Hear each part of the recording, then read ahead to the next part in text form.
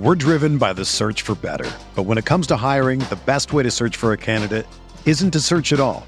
Don't search, match with Indeed. Indeed is your matching and hiring platform with over 350 million global monthly visitors, according to Indeed data, and a matching engine that helps you find quality candidates fast. Ditch the busy work. Use Indeed for scheduling, screening, and messaging so you can connect with candidates faster. Leveraging over 140 million qualifications and preferences every day, Indeed's matching engine is constantly learning from your preferences, so the more you use Indeed, the better it gets. Join more than 3.5 million businesses worldwide that use Indeed to hire great talent fast. And listeners of this show will get a $75 sponsored job credit to get your jobs more visibility at Indeed.com/Blue Wire. Just go to Indeed.com/Blue Wire right now and support our show by saying that you heard about Indeed on this podcast. That's Indeed.com/Blue Wire. Terms and conditions apply. Need to hire? You need Indeed. This podcast episode is brought to you by Coors Light. These days, everything is go, go, go. It's nonstop hustle all the time. Work, friends, family, expect you to be on 24/7. Well, sometimes you just need to reach for a Coors Light because it's made to chill. Coors Light is cold lagered, cold filtered, and cold packaged. It's as crisp and refreshing as the Colorado Rockies. It is literally made to chill. Coors Light is the one I choose when I need to unwind. So when you want to hit reset, reach for the beer that's made to chill. Get Coors Light in the new look delivered straight to your door with Drizzly or Instacart. Celebrate responsibly. Coors Brewing Company, Golden, Colorado. Welcome to the Arsenal Vision post-match podcast. Perez has got the better of it, and he looks to get the better of Michael, and he's done it. Is going to fall here for Alexis.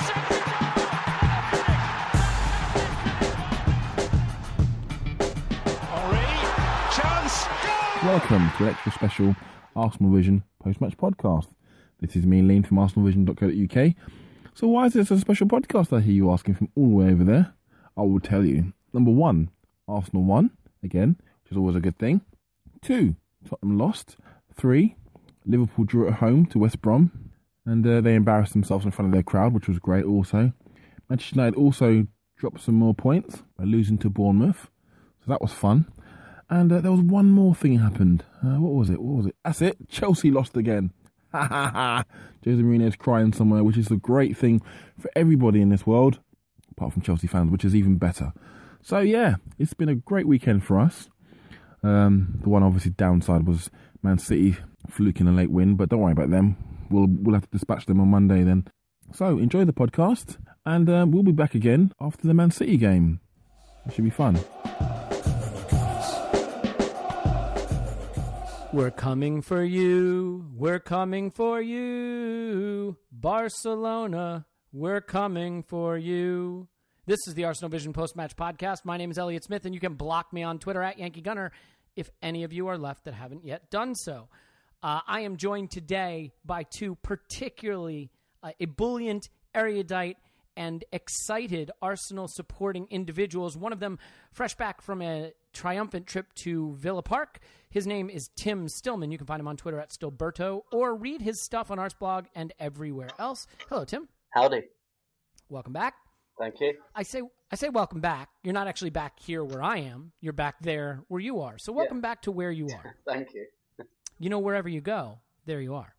And joining us is Paul. You can find him on Twitter at Poznan in my pants. You can also read his blogs periodically. Hello, Paul. Welcome back.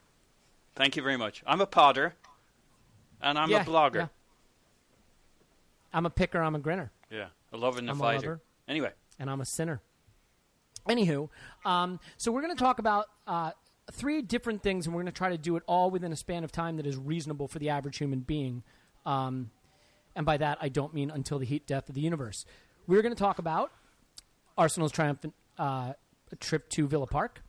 We're going to talk about Arsenal's soon-to-be triumphant Champions League tie against Barcelona. And we're going to talk about Leicester City's triumph over Chelsea, and then sundry Premier League-related stuffs and transfer stuffs and things and stuff. Okay, enough of the professionalism. Let's get started We'll start with you, Tim. It was a return to the wing for erstwhile winger Theo Walcott, and it all worked out. But I think there was some question whether he would slot back into center forward, relegating Giroud to the bench, or whether he would start on the wing, or whether it would be Oxlade-Chamberlain and Theo would just be the substitute striker. But in fact, it was Theo Walcott, Joel Campbell, and Olivier Giroud. Were you surprised to see that? And overall, what did you think of the decision to play Theo on the wing? I wasn't surprised to see it. I thought the only question would be, is Theo Walcott fit enough? Because I think he kind of, not rushed him back, but I think he really, really wanted him for that Olympiacos game.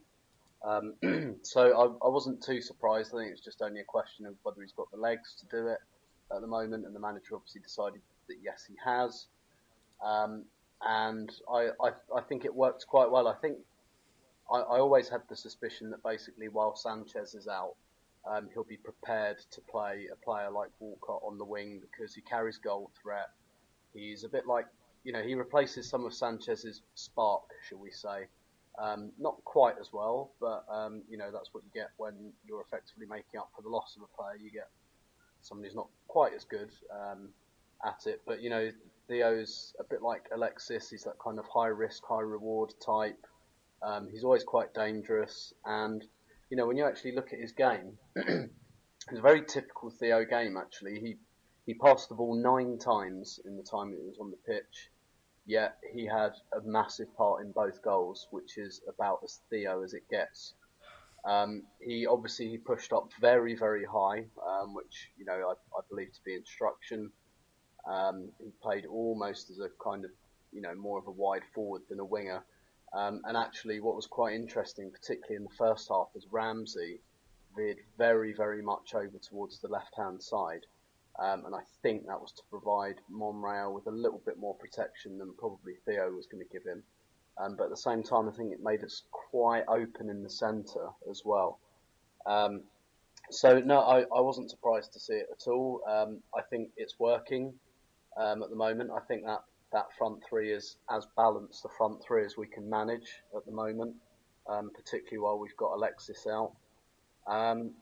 So no, there were no surprises for me in both the fact that it was utilised and the fact that it worked pretty well. Mm-hmm. I think it's certainly the best of not ideal options at the moment. Exactly. Go ahead. Yeah, no, that's a very good way of putting it. It's the best of not a bad situation. That's over egging the pudding a bit, but it's the best we can rustle up right now. It's the omelette of front threes.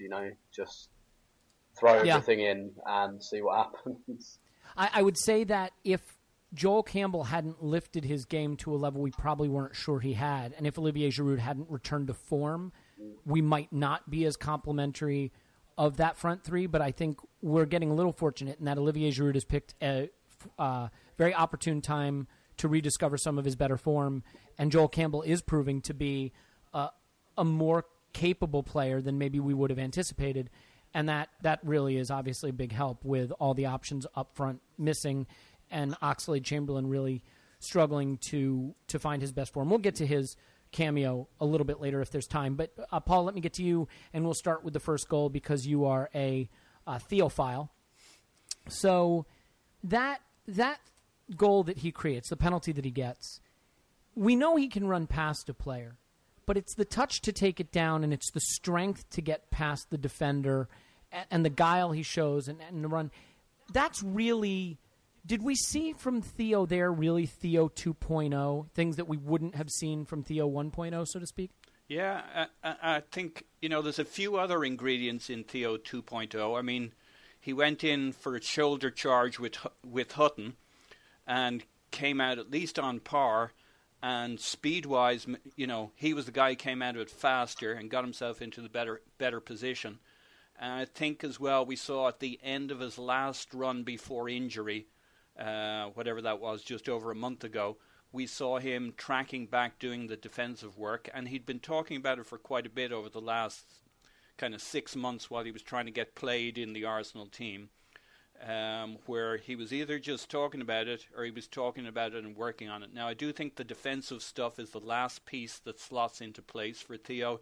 First, he comes back, he makes his runs, he contributes, he scores some goals, and then when he's kind of settled in and he feels he's kind of establishing himself, he expands his game a little bit more. I think the defensive piece, off a short sample, is probably the last piece where, I mean, he's never going to be great, but, you know, if in most games he's half decent, we'll probably take that because of his upside. But, I mean, he did great on the generating the penalty. Flamini did very well. I think we have a Flamini issue in our supporter base. There's kind of a myopia that if he does anything good attacking, it's, oh my God, Flamini's done something attacking, he's left us wide open. Even if he does it even if his decision making was good, he took the right option. You know, if he ever ends up in the box, even though it made sense in that play, and even if Ramsey dropped back to cover him, it's, oh my God, that mad bastard Flamini's in the box. So I think we're just all a little nervous at the moment. But nice little lob that I don't know if Flamini hit it perfectly. I think he was actually trying to get it over Hutton, but he got it to Theo's foot. Beautiful first-time control, which takes him past Hutton. And then there's the whole penalty decision, which I think is quite fun, and I have a little bit of a hot take on it, which is if it was left to the referee, I mean, obviously if it was left to the referee, he doesn't give it. But I think even if he'd seen what the linesman had seen, I still don't think he gives it in the same way referees don't give the first yellow card or big crunching tackle of the game, because it was a little marginal, even if a valid penalty. So I think we're bloody lucky it was a linesman who called it in that the referee couldn't ignore. You know, he had a linesman in his ear shouting, "Penalty! I saw it. It's a penalty." And I think if had been the ref who had seen everything linesman saw, he kind of would have let it slide, and we would have been in trouble. But he was kind of called out by his own linesman. That's a little pop psychology, but I think that was the beauty of it being a linesman's call. Yeah, and I don't think it hurts that Giroud's coming off a hat trick, stepping up to the penalty spot where you need to have confidence, and he puts it away. He looked very confident taking that. You know what's funny? He looked really confident taking it, and if you look at the penalty really, really carefully, it's all great work. I don't know if he used the goalkeeper first technique or strategy, you know, where he reads the goalkeeper. Yeah. But I think he did, because the funny thing is the penalty, if the keeper dives that way, it's an easy save. It's fairly close to the middle. I mean, struck firmly, but it's a pretty easy save. But I think he gave him the eyes and let him go first. I put some thought into this, and here's my other pet theory, which is, because I wondered and worried about that. If Guzan had gone the other way, Giroud was kind of screwed. But what you see is, from a certain angle from behind, Giroud really goes to place it left and then swings that leg around viciously to pull it the other side. Yep. And when you watch Guzan, he doesn't just go to the right. He goes all the way right and slides past the post with his momentum. So I think Giroud doesn't bother trying to read the keeper. He just he swings it so viciously back the other way in terms of his leg that he decides to completely commit the keeper. That'd be my read on it. I think that definitely as well, where we were positioned, we were kind of side on, but behind it, he definitely feints with his body. The other thing to say is every single Giroud penalty for Arsenal has gone to the goalkeeper's right, and Guzan will have known that. And so when he was stepping up, I said to my friend, I said, I hope he goes left, because I think he's taken 3 penalties for Arsenal, and they've all been the same. And I thought, I hope he shows a bit of variety here, and I think it was almost like, I don't know, double or triple kidology, kind of, well, the goalkeeper probably definitely thinks I'm going to go that way, so if I give him the eyes that I'm going to go that way, then that'll be his mind made up, and it was, like you say, it wasn't right in the corner, but I don't think it needed to be, because I think Giroud kind of kidded him out of it. Well, and I'll add to the pop psychology here, armchair psychology, in that I think if he hadn't taken a penalty midweek, he might have opted to go back to his side that he prefers. But having just struck one to the keeper's right on Wednesday, I think he was reluctant to strike it to the keeper's right again a few days later, if that makes sense. And Anyway, we could probably go on and on trying to figure out what's in Giroud's head. I think we should. Yeah, well, then we could go back in time and tell What's him in his not hair? to sleep That's with what I that wanna prostitute before Bayern Munich.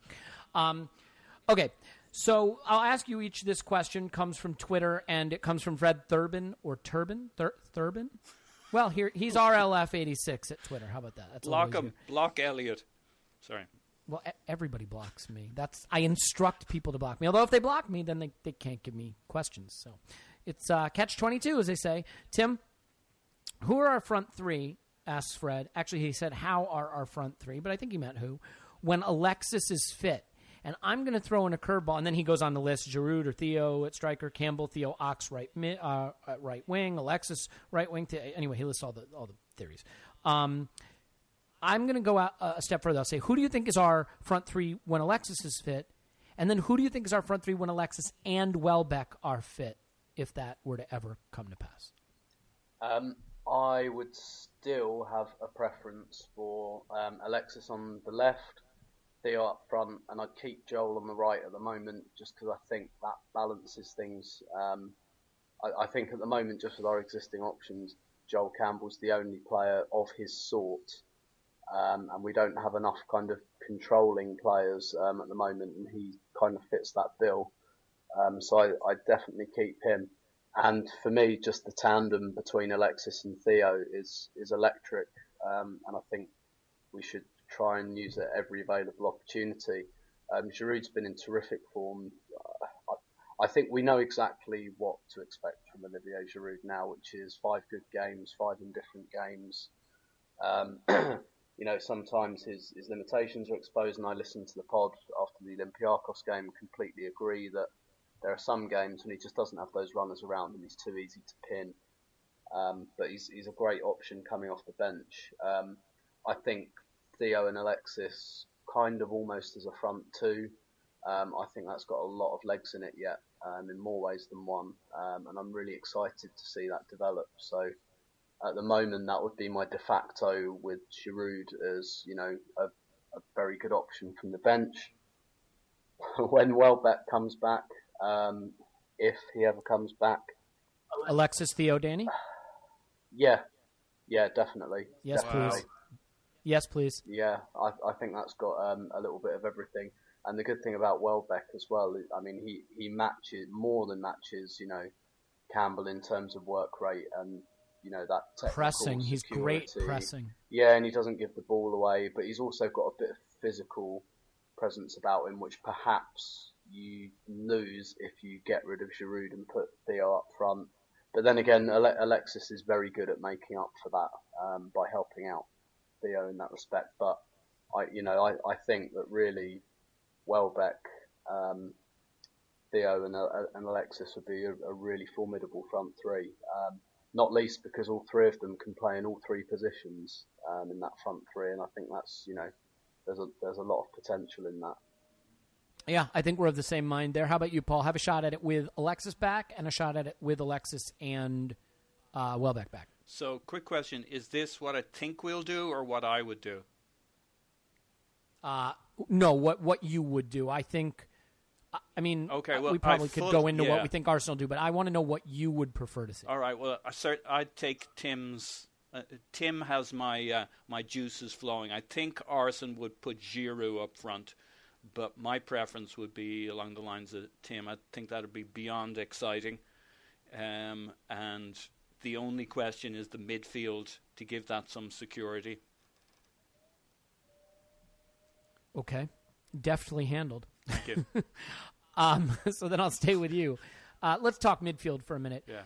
There's been a lot of discussion about Ramsey or Santi Cazorla in midfield, and I think this is what drives me nuts about debating anything at Arsenal, is that any compliment of one is a criticism of the other, any criticism of one is a compliment of the other, and so on and so forth. Santi Cazorla has been absolutely magnificent for Arsenal, as good as anyone during his time there. And what he adds to our midfield is something that we miss terribly when he's not there. But by the same token, putting Ramsey in midfield adds a totally different dynamic. The question is whether Flamini can pair with him effectively, does pair with him effectively, and whether it's in the best interest of the team and the way we play to have Ramsey and Flamini together. So in the Villa game in particular, what did you think, Paul, of the way Ramsey and Flamini combined? And then just generally, how do you feel about them as a pairing? Because with Coughlin out still for several months, and Cazorla even further, this looks like the pairing, barring a purchase in January. Yeah, I think it's a really good pairing up to a point. I think for, 8 out of 10 cats, Ramsey and Flamini will be good enough. And I thought Flamini in particular from a midfield cover standpoint, I mean, he's the grown-up. Ramsey's kind of like the lad in his late 20s who's just left college. He's got a job. He's just bought his first car. He's wearing suits now, and he feels like the grown-up with the job, but he's still kind of running around with his mates and kind of living the life. And so he's Ramsey's very, very attacking. The other thing I noticed, and it came through on our counter-attacking goal, is his style of tackling even in midfield is very risk-reward. He does that near-side tackle with his leg rather than swinging the far leg, which is the one that dislodged the ball in midfield and started the counter-attack. And it means he always takes the man to get to the ball. And that gives away free kicks too, which puts us under a lot of pressure. So, it's just one more factor of the fact that in midfield, he spills the ball more than Cazorla does. You don't have possession between Flamini and it's not as control-based. It's not as controlling. Yeah. It's not as smooth. They don't stroke it. It's more dynamic. It's higher risk-reward, and I think that pays off except against the very best teams. But this league may well be won by those who extract the most 3 points from, the 80% who aren't City and, you would have said United, but not United. And we've already played the other guys, Leicester, and Chelsea will beat Chelsea against us. And maybe in that 1 or 2 games we play much more conservatively and hit them on the counter. So I think it's a midfield. I really hope we do something in January, but it's a midfield that may actually be almost good enough to win this league if we're really smart about it. Judicious about when we expose it. Yeah, this league, yes, absolutely. I agree with you. My theory on this is twofold. One, I said on a previous podcast, and I stand by this, I still don't think they have it down yet when one sits and when one runs, because Ramsey likes to run and run farther up the pitch, and he's just a lot more mobile than Cazorla in general.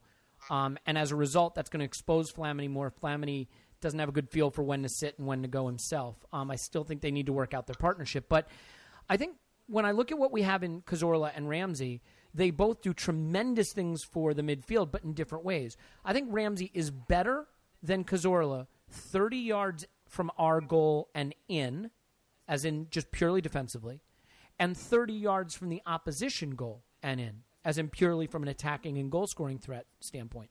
I think between those lines, in the exact middle of the pitch, Santi Cazorla is just much, much, much better. Better in the transition, better breaking the press, better in control, fewer turnovers, better with the short passing, just so much healthier for us against teams that are going to press us. I really worry how we handle teams that press us and can be aggressively pressure-oriented and ball-oriented in midfield with a Ramsey-Flamini partnership. So, Tim, I'll ask you, and I'll frame it in the form of Clive's question on Twitter, at ClivePAFC. He says, is Ramsey the answer in central midfield or the problem waiting to hurt us? How do we resolve the elephant in the room? Is the elephant Ramsey? Is the elephant Flamini? Or is the elephant that Flamini is not the right partner for Ramsey? I think it's all and none of those things at the same time. I think that's very Schrodinger's cat of you. I think Paul and I had a discussion after the Sunderland game about what the midfield would look like, and I said that, I think it was after the Sunderland game, I said that I thought Arsenal would be basketball for the next couple of months, that there's not a lot of control in there, but there's a lot of front foot players, and you saw that the upside of that was the second goal completely encapsulates it. We're daring, win the ball back on the edge of and the second goal is the encapsulation of everything Ramsey gives you.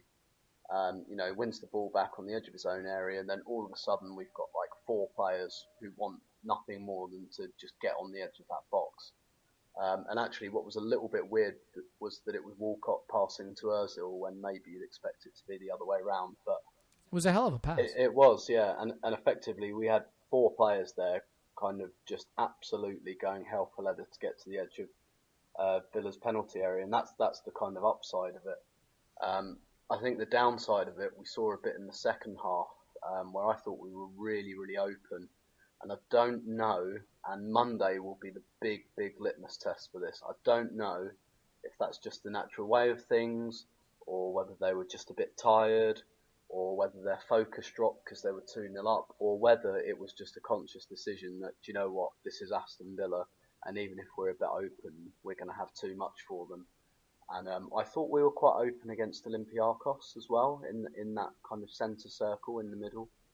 And gradually we brought the game under control, largely because Olympiacos, we just killed their momentum by scoring goals effectively. And I think I tend to think the manager's got in his mind, let's just kill them with goals because we can't kill them with possession or taking control of the game. So for games like Villa and Olympiacos, it's let's just go and outscore them because that's what our strength is at the moment. I think you're right about Flamini and Ramsey. They've not quite worked things out yet. There were lots of times in that second half, and again, I was kind of in the upper tier, where moves broke down on the edge of the Villa box, and I just saw Flamini kind of waving frantically, as if to say, "Where the fuck are you all?" And the thing is about Flamini at the moment as well is that he just doesn't quite have the athleticism that like Coquelin does. So actually, Flamini usually is in position. I totally agree with Paul that it's totally overstated, this kind of him flying forward and stuff. I don't think he does. I think the problem, he's very disciplined. I think the problem is he doesn't quite trust his athleticism. So he's more of he likes to try and shepherd people, but he doesn't really like to go for the ball in those 50-50s because, he's in his 30s now. Maybe 5 years ago, he'd just go headlong into the 50-50 and try and nick the ball in the way that Coquelin does so quickly and so impressively. And that's kind of a problem as well in that, Flamini's positioning is fine, but he's just not quite as athletic as he used to be. I think with Flamini, and this is, so here's what kind of drives me nuts, you guys, just to vent for 1 second. It's like, there is this feeling that if a player is playing for Arsenal, he must be really good and we all have to praise him or, we have to be critical of him. And I think you can look at Flamini and say, at this stage in his career, with his limitations physically and technically, he's doing a decent job. He's holding it together. I mean, against lesser sides, I think he's going to be fine. Yeah. Against sides that press us or have real pace through the midfield and in counterattacking, I think he's going to be a little bit exposed. There were a couple times, both he and Ramsey, I thought, against Villa and against Olympiacos, were diving into crazy challenges. There was not a lot of discipline in their tackling. And for all of Coquelin's and Coquelin's physicality and energy in the tackle, he's actually pretty disciplined about the way he tackles. And, I think Flamini and Ramsey just aren't great tacklers. I really don't think they are. Technically, they're not. I mean, Ramsey went into one crazy challenge, and Flamini had a couple others. So, I think we can look at Flamini and say he's passable. But here's the interesting thing. The same people that are saying, do you regret what you said about Joel Campbell or what you say about Flamini? Look at how well they're doing. Are people who would have told you in the summer the only players that could have improved us are world-class players. Well, no. Incremental improvement on Flamini and Campbell would mean we'd be in a better position right now. And we're going to have to do that in January anyway because we haven't got a choice now. So, Adrien Rabiot on loan from PSG is probably looking like a pretty decent choice just because he's a bit of an upgrade on what we've got. The thing I'd add on. Here's the thing. Go ahead. On Ramsey's tackling as well because you both brought it up. The other reason Ramsey tackles in the way he does is because he's totally focused on attack. and it's really, really good when it comes off because the way he tackles means he keeps the ball at his feet. So he doesn't just wallop the ball out of play or, send it 10 yards forward. When he wins it, it means he tackles in such a way that it stays at his feet and he comes away with the ball. And again, it's very high risk, high reward because sometimes it doesn't come off and it kind of looks like he's pulled out of the challenge and he hasn't. It's just he's trying to keep the ball under his spell. Well, look at the second goal. I mean, some referees call that a foul and then you're in a very dangerous free kick position. This referee did not call it a foul and it led to a goal that Ramsey himself scored. Well, you brought it up, so let's get to it. And Paul, I'll let you have the first shot at it since Tim already took a nibble. The Villa game was relatively routine, I thought. They were pretty terrible, or very, very terrible. So we can move past it. I think we sort of covered it, and there's so much more interesting stuff to talk about. So we're nudging, we're edging towards January. And this is really the thing, right? If in the summer I had said we should sign Riyad Mahrez and Victor Wanyama, everyone would have said, you're an idiot. And maybe I'm still an idiot. But Wanyama is better than Flamini and Mahrez is better than Joel Campbell, right? I mean, so, again, it's incremental improvement. But and we got an interesting question on Twitter, so I'll phrase it in the form of this, and then you can expand it to the DM issue. But David at Dr. Uleb, or Drulleb, Druleb, says, let's assume we sign one player in January, but not a defensive midfielder. What position should it be? Paul, is that even possible? And what do you think we would do then, when we'll do? Wow. I mean, I get the really it's a midfielder we need when you look at the players coming back. I guess I could see the logic for if some real talent came up in the front line, a goal scorer, another striker, an upgrade on Theo and Giroud as a striker, if somebody like that were available. But outside of that, I can't see why somebody who isn't playing in central midfield, a very versatile player who's smart and provides cover, I would think that's going to be, 90% of where we put our eggs in January. I just can't imagine it. Do you want to throw out names? I mean, I'm not great at that, but do you have any names? I mean, we heard Rabiot's name thrown out there. I'm not as great at those names, and to be honest, I kind of switch off from it because 99 times out of 100, whoever you think about ain't coming. I mean, Rabiot, from the little I know about him, would make a lot of sense. Wanyama would make a lot of sense, but I can't imagine why they'd sell him, nor could I imagine why Leicester would have sold Mahrez in the summer. Even if you throw a lot of money at them, if it's a key player for them, staying and thriving in the Premier League is such a big deal that I could. They ain't selling anyone now, my friend, because if they can get into the Champions League, it's worth a hell of a lot more than any player any money they're going to get for a player. Yeah, and I just think it's very hard to get anybody out of the Premier League who's good, because there's so much. The game in the Premier League is you got to stay in it, and even if you think you might drift out, if you think you've even a smell of staying in it, you've got to go for it. So. That's a 30 or 40 million pound decision for you. So nobody's going to give up a key player. So it's got to come from abroad typically. Rabiot makes sense because he's mostly sitting on the bench, as I understand it. Or somebody like when we talked about this before, a Monreal or a Gabriel out of Spain, but they take a little while to acclimate, as they both did. And it took Monreal really a couple of seasons to become the real deal, though he was pretty good when he arrived, it must be said. He did have a good kind of first half of season for us. Well, so how about this? I mean, let's look at it this way, Tim. I mean, if we assume that the central midfield position is maybe Ramsey's again, and maybe Ramsey's again permanently, if you take the position that maybe Cazorla might be heading back to Spain soon, it might be hard to get him right back into the side after a knee operation, that he's getting a little older, that maybe he wants to go back to Spain, that Ramsey wants to be in central midfield, and it might be best for everyone if he gets that position back. Would the signing maybe need to be someone who's more of a Ramsey-type partner, like a fitter, more athletic Arteta type, someone who could play with Coughlin in a more defensive setup, but play with Ramsey as well? Maybe someone like a Key at Swansea. I mean, is that the kind of player that maybe we need instead of just Coughlin version 2?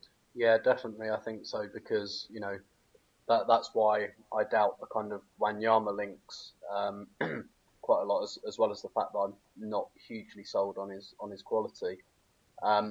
Yeah, definitely. I mean, in terms of Cazorla, I think Cazorla is one of those players who's going to be able to play at the top level till he's 35 or 36. Well, because pace and power isn't really, exactly. The physicality isn't part of it. It's all about the touch of those beautiful feet. Exactly, and that's, you know, Andrea Pirlo is the most obvious kind of example there. But don't you think? I mean, Ramsey really wants to be central definitely. mid. He is the future of that position for us. There's been some noises that Cazorla misses Spain. I mean, doesn't 2 + 2 maybe equal moving Santillan? And look, at the end of the day, you know, Ramsey's 23, 24. You know, he's going to want to play in central midfield at some point, and you know, he's fantastic there. He's really fantastic there. And I do think it's about buying him a partner in the short term and quite possibly the long term as well. I'm actually very sure that we're going to buy in that position in January. I just think he's been looking in that position for a couple of years. He bid for Lars Bender 2.5 years ago, so that's how long he's been looking. I just don't think he's really pulled the trigger on people he's not 100% on. You know, without going into the whys and wherefores of this, I think if you tell him in June that Coquelin's going to be out for 4 months, I think maybe he pulls the trigger on Schneiderlin, rather than waiting for the kind of the porridge, as it were, the kind of this one's just right. So they, you know, and they've got Arteta and Flamini's contracts are running out at the end of the season, and so they must have been scouting people, and they've just decided, you know. Couldn't quite get this player, not quite sure about this one. Coquelin's doing quite well now, and he might have passed up on a couple of targets or just kept things ticking over on this kind of scouting. Now it's very much we kind of have to, and I think that whoever he's had his eye on, he'll be going for. And he has got form for this. I don't think he ever wanted Andre Arshavin. I do not think that Wenger was fully sold on Andre Arshavin. And he said as much 6 months before he bought him. But interesting. It was just Cesc Fabregas got injured. We were in a terrible position in the league, and he knew he could get him, and so he just did it. Same with Danny Welbeck. I don't think Danny Welbeck was a dream signing by any means, but Olivier Giroud got injured. We only had Sonogo up front. He had to do it. Nacho Monreal, he did want, but he brought that signing forward out of necessity. Same with Per Mertesacker. Arteta, William Gallas. I don't think he really. I think he liked and rated Gallas as a defender. I don't think it was really what we needed. But this is the long way round of saying we're getting someone in January, isn't it? Yeah, I think so. I just think that they'll have had some targets under the radar possibly for the last year or so, and I think he'll try and. I think basically he'll try and pull the trigger on a few. And I think that possibly Adrien Rabiot is the kind of the nuclear option because, you know, about a week after Coquelin got injured, Adrien Rabiot came out in the press and said, "I'd like to go on loan in January." Who says they want to go on loan in January? You know, that's not really Arsene Wenger's favorite or preferred way of doing it, though. No. I know he did it with Yossi Benayoun and there's some previous. It might be a marriage of great convenience because Rabiot wants to play in the Euros and he's sitting on the bench. And he knows he'll play. Go ahead. He'll definitely play. And again, he's another one who I think if we really wanted to sign him, I have the impression we could have done it at any point in the last kind of 18 months, but. So it becomes an audition of sorts? Yeah, a loan might be perfect. If he does really, really well, then maybe we can buy him. If he doesn't, he served the purpose for a couple of months. Thank you very much and goodbye kind of thing. It serves him. And we can complain about the players we didn't buy instead. Well, yeah. and he gets his kind of audition for the Euros and whatever. And I think that, you know, my completely uninformed hunch is that they've got a few things cooking under the radar, and that they'll pull the trigger, perhaps, or try and pull the trigger on that one if nothing else comes off. Okay. I think, with all due respect to Matthew Flamini, who I actually think has been okay, I do think we look a little too open. I think in the big games it's going to be a challenge. I'm a little nervous about that with City, where you could have Sterling and De Bruyne running at you, and I don't know if Aguero will be fit for that game, but I assume he will because it's us. And we're going to have to be really careful, especially with as much as Ramsey likes to go. Flamini's really going to have to sit. Paul, let's get to the big news from Monday. The Champions League draw was held. I should say the formality of the Champions League draw was held because we knew we were getting Barca, but I guess they had to pull the name out of the hat. And we got Barca. So, I look at it, and in another world, we get Zenit, beat Zenit, and then get the winner of Ghent and Wolfsburg, beat them, and suddenly we're in the semifinal. Instead, we're getting the team that will likely win the Champions League. Does this take any of the excitement of getting through against Olympiacos out of it for you? And what are your feelings about drawing Barca?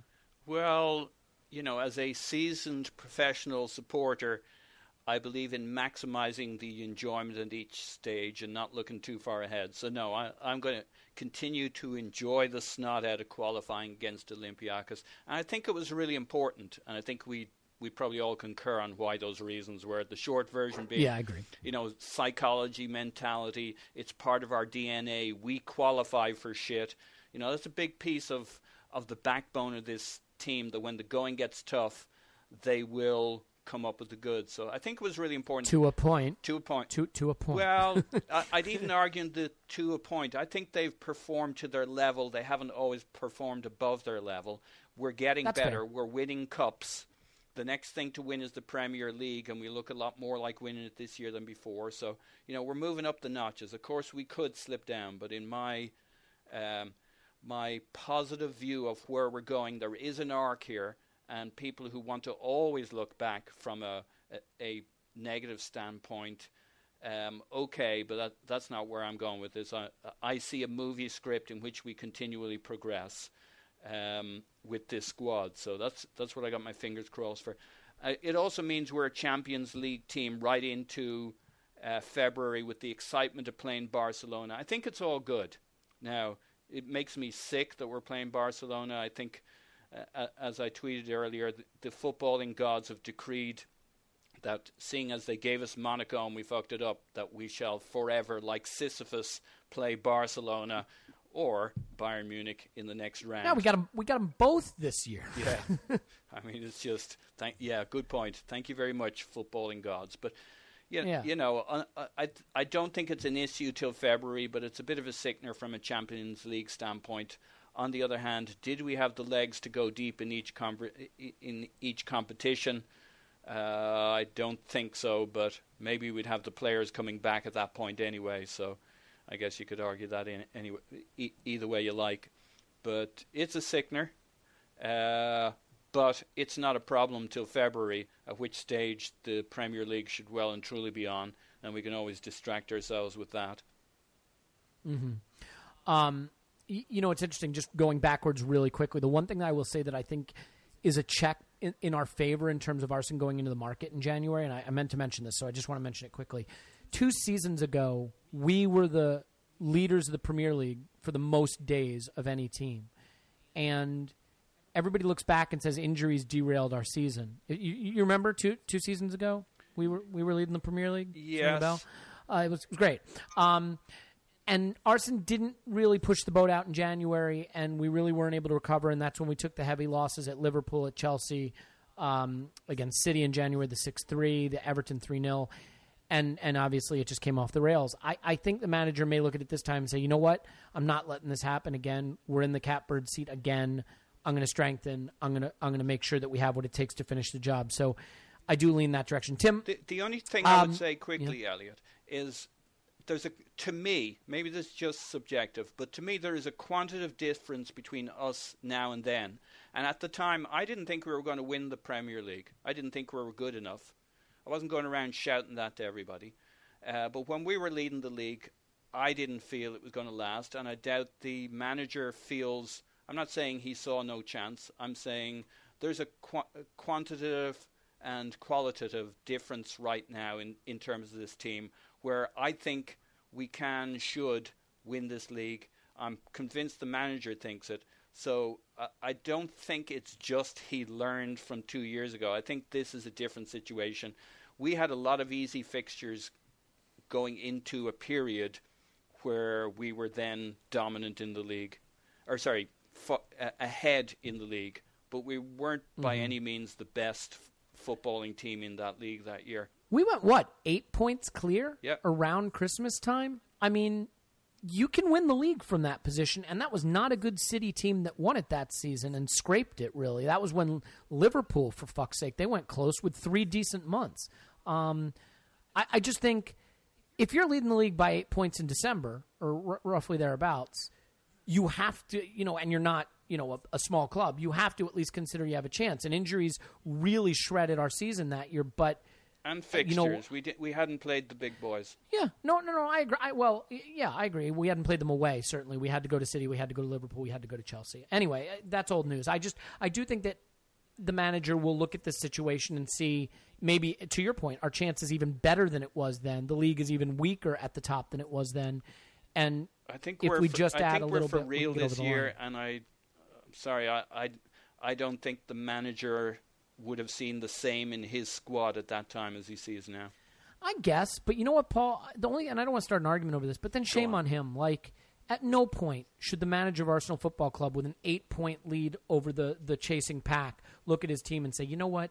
It's a little too soon for us. We're not ready, so I'm not gonna take any steps to try to ensure we win the league. If you're Arsenal and you're 8 points Not clear at the quite top what in I said, December, though. no, I get it. I'm just saying from my perspective, you're right. The team is stronger now than it was then, but we're one piece away from having a bona fide title-winning, nobody could argue with quality in every spot on that team and some depth kind of team. Okay. Well, Tim, let's stay on Barcelona for a second. So, do you think this is helpful? It's bad? It's damaging? I mean, I think losing to Monaco in the Champions League in the round of 16 is psychologically very damaging. Losing to Barcelona in the round of 16 wouldn't be particularly psychologically damaging because they're probably going to go on and win it anyway, unless you lose 7-0 on aggregate or something. What do you expect from the tie, and what do you think? What do you think of getting drawn with Barca? Bad? Okay? I mean, if we do get knocked out, it certainly eases up our fixture congestion towards the back half of the season, and I don't think anybody's going to cry too much over losing to the best team in the world. Yeah, there is that element to it that it's easy to compartmentalise, and then there's the kind of, if you want to win it, you're probably going to have to beat Barcelona anyway, and if you're not, I'd rather do it in a one-off. Well, yeah, but if you can't do that, it's probably better to find out a little bit earlier, and Fair point. Just kind of get on with the league, and but look, at the end of the day, I was making an argument that if we were in the Europa League, we should take it seriously and the rest of it, and go and try and win it. So I'm not all on getting knocked out of the Champions League early. I've got really mixed feelings on it. My first reaction to any draw, and a lot of people misunderstand this when I react in real time on kind of social media. My immediate reaction is always, how good is the trip? Have I been to the ground before? That's just how I think of it. Particularly in the Champions League, which I think is a competition we have less and less chance of winning almost year on year, because actually, from a neutral perspective, I find the competition completely dull. I think it's completely losing its appeal. Really? You look at the draw today, I think Miguel Delaney tweeted something about this. Something like 5 of the 8 ties have happened at least 3 times before, and it's just becoming so dull and so repetitive, and I think 6 or 7 of those ties you could call very, very easily already, and I think that's a really poor state for the competition to be in. Whether other people feel that way, whether there's enough in that for other people to lose interest, I'm not sure. I think a lot of people like watching Barca and Bayern wallop everyone 5-0, which is absolutely fine. It's not for me personally. Well, and yet we've had Juve in a final and Dortmund in a final and Atletico Madrid in a final. You get one of those Porto teams every year. Basically, if Barca and Bayern stay apart, you get a team like that every year. They're usually the losing finalists, which again says a lot. And I think nobody's won it from outside of England, Germany, or Spain since 2004. I think it's becoming an incredibly dry tournament. I really do. But that's like from my neutral perspective and not from my Arsenal perspective. But like, how many teams have won the World Cup? I mean, how many nations have won the World Cup? Like, it's not that many, and yet, like, no, people but it still happens love the every World 4 Cup. years. The Champions League happens every year, and it's true. It's becoming. There you go with that logic again. It's becoming very, very pronounced. I think it's becoming very dry. Personally, when the Champions League is on, like I'm always at the games, so I never get to see any of the other goals or anything like that. I make no attempt to look for them. I make no attempt to watch any highlights. I barely even look at the results in other groups. I'm just not interested in it as a competition, personally, just because I love the Premier League this year. I think it's the best it's ever been. I think whoever wins it is going to be the worst champions possibly in Premier League history. But I don't care. I think that's great. Because I prize kind of unpredictability and that's really unfair to Leicester, but and I just don't think you get that in the Champions League until like the semi-final now. But anyway, I guess I could go. All I was going to say real quick is I guess all I can judge by is like how I feel, and when the knockout rounds start and that Champions League anthem plays and it's the first leg of the knockout round, like the butterflies you get in your stomach are unique. I mean, I care about every Premier League game, but it's just something psychologically a little different about those European. I agree, leagues. and I love that Arsenal are in it. Don't get me wrong; like I'm absolutely not blasé about our participation in it at any point. And I love those trips and everything. And like I've been to the Nou Camp a couple of times, been to Barcelona a couple of times. It's a wonderful city. It's not a great stadium, to be honest. It's a bit run down. It looks like a car park, and it's no Emirates. It's actually quite a poor stadium, which not a lot of people realise until they go there. It's a bit drab. But anyway, it's that's like the most first world problems in the world. I wanted Zenit because I've never been to St. Petersburg and blah blah blah. But from a purely kind of football Arsenal perspective, rather than my own kind of selfish desires, on one hand, I think we can compartmentalise any loss that's probably going to happen. Although the last time we played them, it was actually pretty close. There were some fine details, and our team's much better now than it was then. So I don't think it's an absolutely foregone conclusion. Barcelona would have been very confident about whoever they were going to draw, but I would wager they wanted us less than anybody of the teams they could have got. And I think we can respond to that quite positively. We've got a good record against them at the Emirates. They've not managed to beat us there. They're terrified of Theo Walcott, presuming he's fit. They're absolutely terrified of him. It'd be a great story for Alexis, too. I have a feeling he will be incredibly fired up for that. Absolutely, even more so than usual. So I've got really mixed feelings about it. On one hand, I'm a little bit bored by it because, I've seen us get knocked out by Barca a couple of times before and Bayern, and it's all a bit samey. But on the other hand, if you want to win it, you've got to beat Barca anyway. This is precisely why we wanted to be in the Champions League instead of the Europa League, because of the potential for ties like Barcelona. And when those games actually come up, I'm going to be so excited about both of them. I know I will. And short of getting absolutely walloped, I think we can enjoy pretty much whatever happens. And if, like me, you're like a lot of people, you're of the opinion that it's very unlikely Arsenal are going to win the Champions League anyway, then bollocks to it. Let's test ourselves against Barca. Let's see how good we actually are. Let's enjoy it.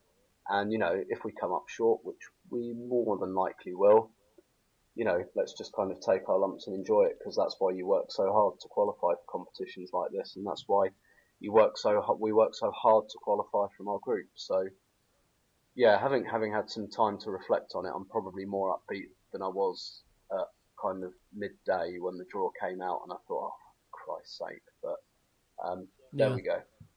Well, I mean, there's so many interesting plot lines there, too. There's Alexis against his former club. There's Hector Bellerin against his former club, per se. There's Laurent Koscielny against his future club. There's a lot of interesting plot lines there. And the thing that scares me about them is if Suarez, Messi, and Neymar are all fit, they can play poorly and still score 2 or 3 goals just because of the individual brilliance of that front line. I'm not sure I think they're you even can going get to be it playing, though, Elliot. Ed Woodward has them all on his shopping list in January. Yeah, that's a good point. They have done so much study of advanced metrics that they've come up with the idea that Neymar, Suarez, or Messi would be good signings. Paul, just really, really quickly, because I want to get to one final topic before we say goodbye. What is your expectation of that tie? I mean, I don't think any of us think we're favorites to win it. We're certainly not. Give me your thoughts just on our chances there. I don't know. I mean, who knows? I like Tim's angle. I'm going to go with that. That excited me. I think that's right. They're terrified of Theo. I like to live in that. And I think it'll be it could be really good. I mean, we could really have a go at them. It's hard to see us winning it over 2 ties. The one, while I take Tim's point on the Champions League getting very samey, I think the problem is now it is the same problem in the end, but I think the problem is less that you keep seeing the same ties and the same names in the round of 16 and the round of 8. It's that the same team keeps coming out of that. I think it's exciting to see the big guys, maybe the big 8, 10, 12 clubs in the last 16. It's good to see the names. The problem is the buggers keep winning, and then when they match up against each other, the same ones keep winning. That's the real issue. So I've less of a problem with the round of 16 and kind of the round of 8. It's when you get to the final, you kind of know how the final 4 is going to play out, and then the final, and so. Yeah, I mean, you realize, of course, and Tim, I'm sure you do, that the same argument could be leveled at the domestic leagues where Barca win 9, Bayern win 9 out of 10. Yeah. Bundesligas and Barca and Real win 19 out of 20 ligas, and Chelsea, City, United win, absolutely 9 out of 10 absolutely Premier Leagues. La Liga interests me so little. I just can't. Some of the leagues and the competitions I really enjoy. You can spot a pattern. The Women's Super League has been decided on the last day 4 years in a row now.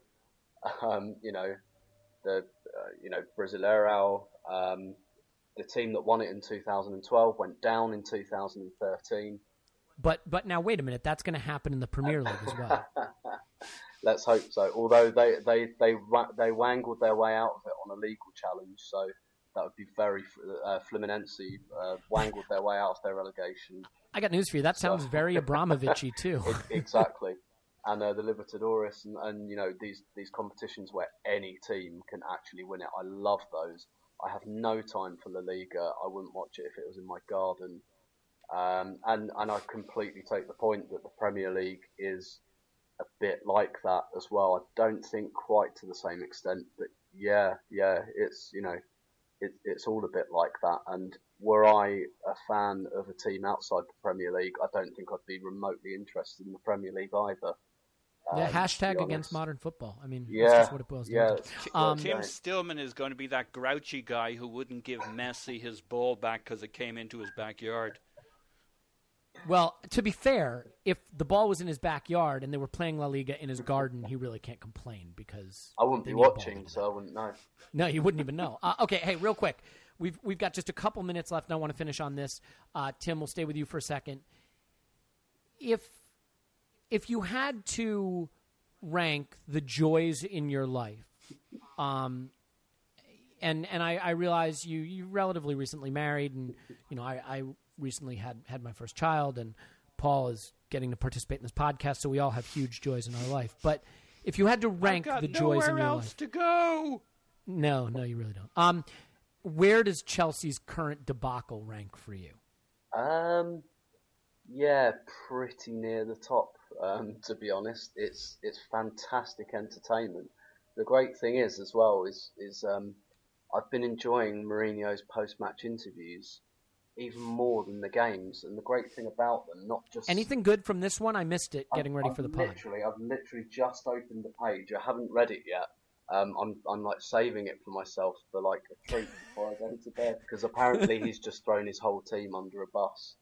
And it's been great. Oh, I've got to read it. I think I know which bus that'd be. Yeah, the one he parked in the. I think this one though he's attempting to reverse. And back over Cesc Fabregas. So let me ask you this: whose suffering are you enjoying most? Costa's, Fabregas's, Hazard's, Matic's, Jose's. I mean, Jose's got to be right at the top.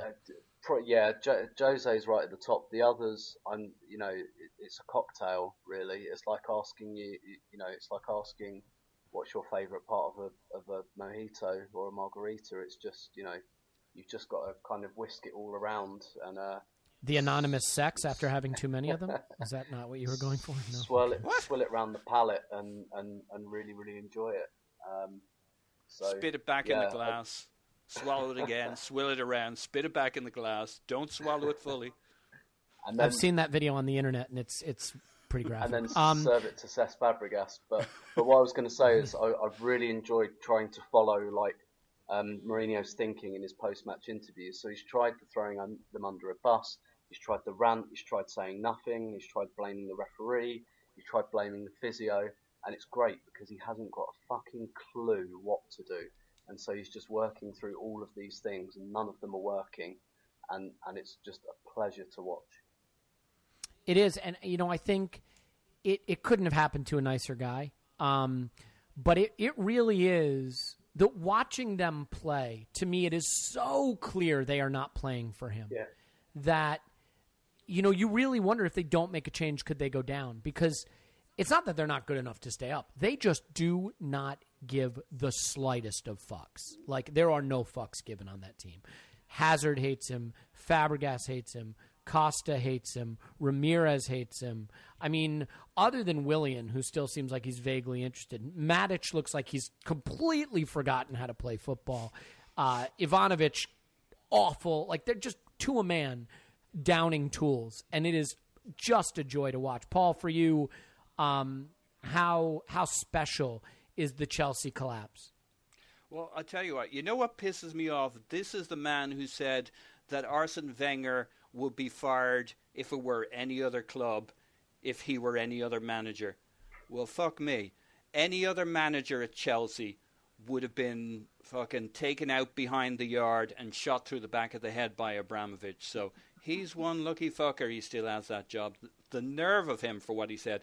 Wenger, in his getting on for 20 years now, has never brought a team anywhere remotely this low at this stage of the season. He's always had them in or around being a top 4 team or chasing the top 4 or challenging for a title. So for all of Mourinho's jibes at Wenger, he's done something to this club, which he always does in his third or fourth year. Maybe not in every club he's been at. Sometimes he gets his timing right, but you can only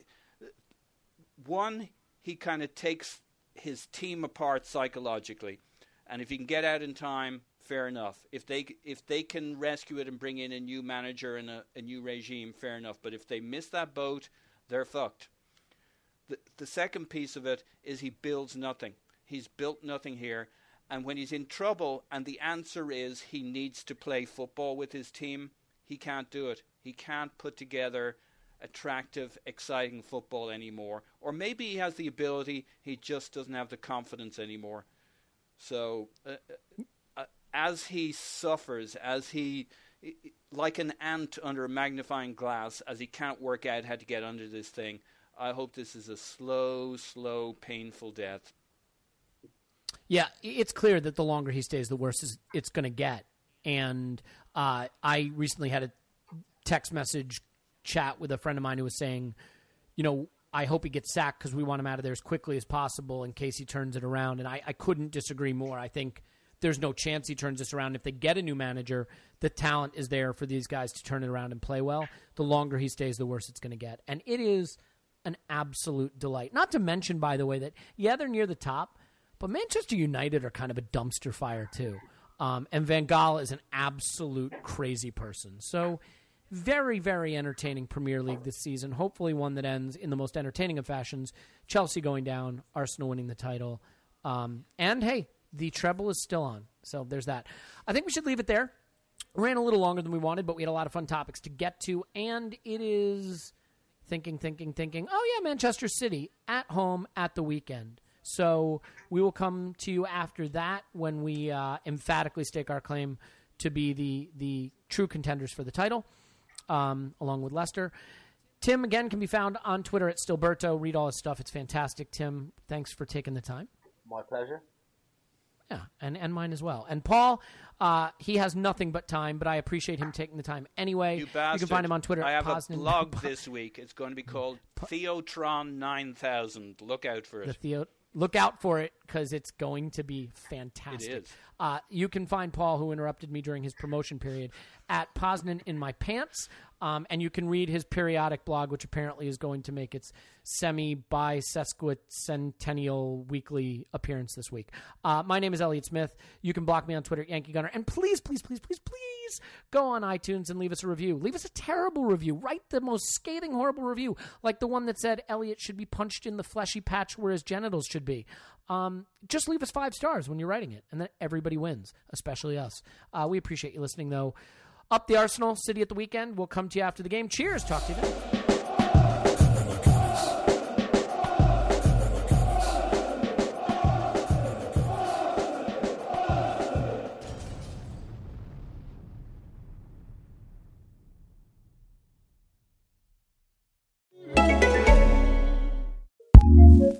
Looking for a new podcast to listen to? Here's what we love, courtesy of Acast Recommends. What's going on, everybody? This is Mac Wilds, 1/3 of the almighty Guys Next Door. And if you're listening to this, we want you to be a neighbor. Now, I know you guys are probably thinking, like, what do these guys talk about? What is that? Well, listen, we talk about everything under the sun. We talk about everything that it means to be a young millennial man in today's society, whether it's finance, the type of condoms that you use, or how to deal with love issues, or lack of emotion. We talk about everything, and we go there, guys. We go there. We really, really have a lot of fun. So if you guys would love to, we would love you to come on over, come mosey on down, right past Sesame Street. We want you guys to come kick it with us. Come get some sugar. We are the Guys Next Door. Peace. Acast recommends.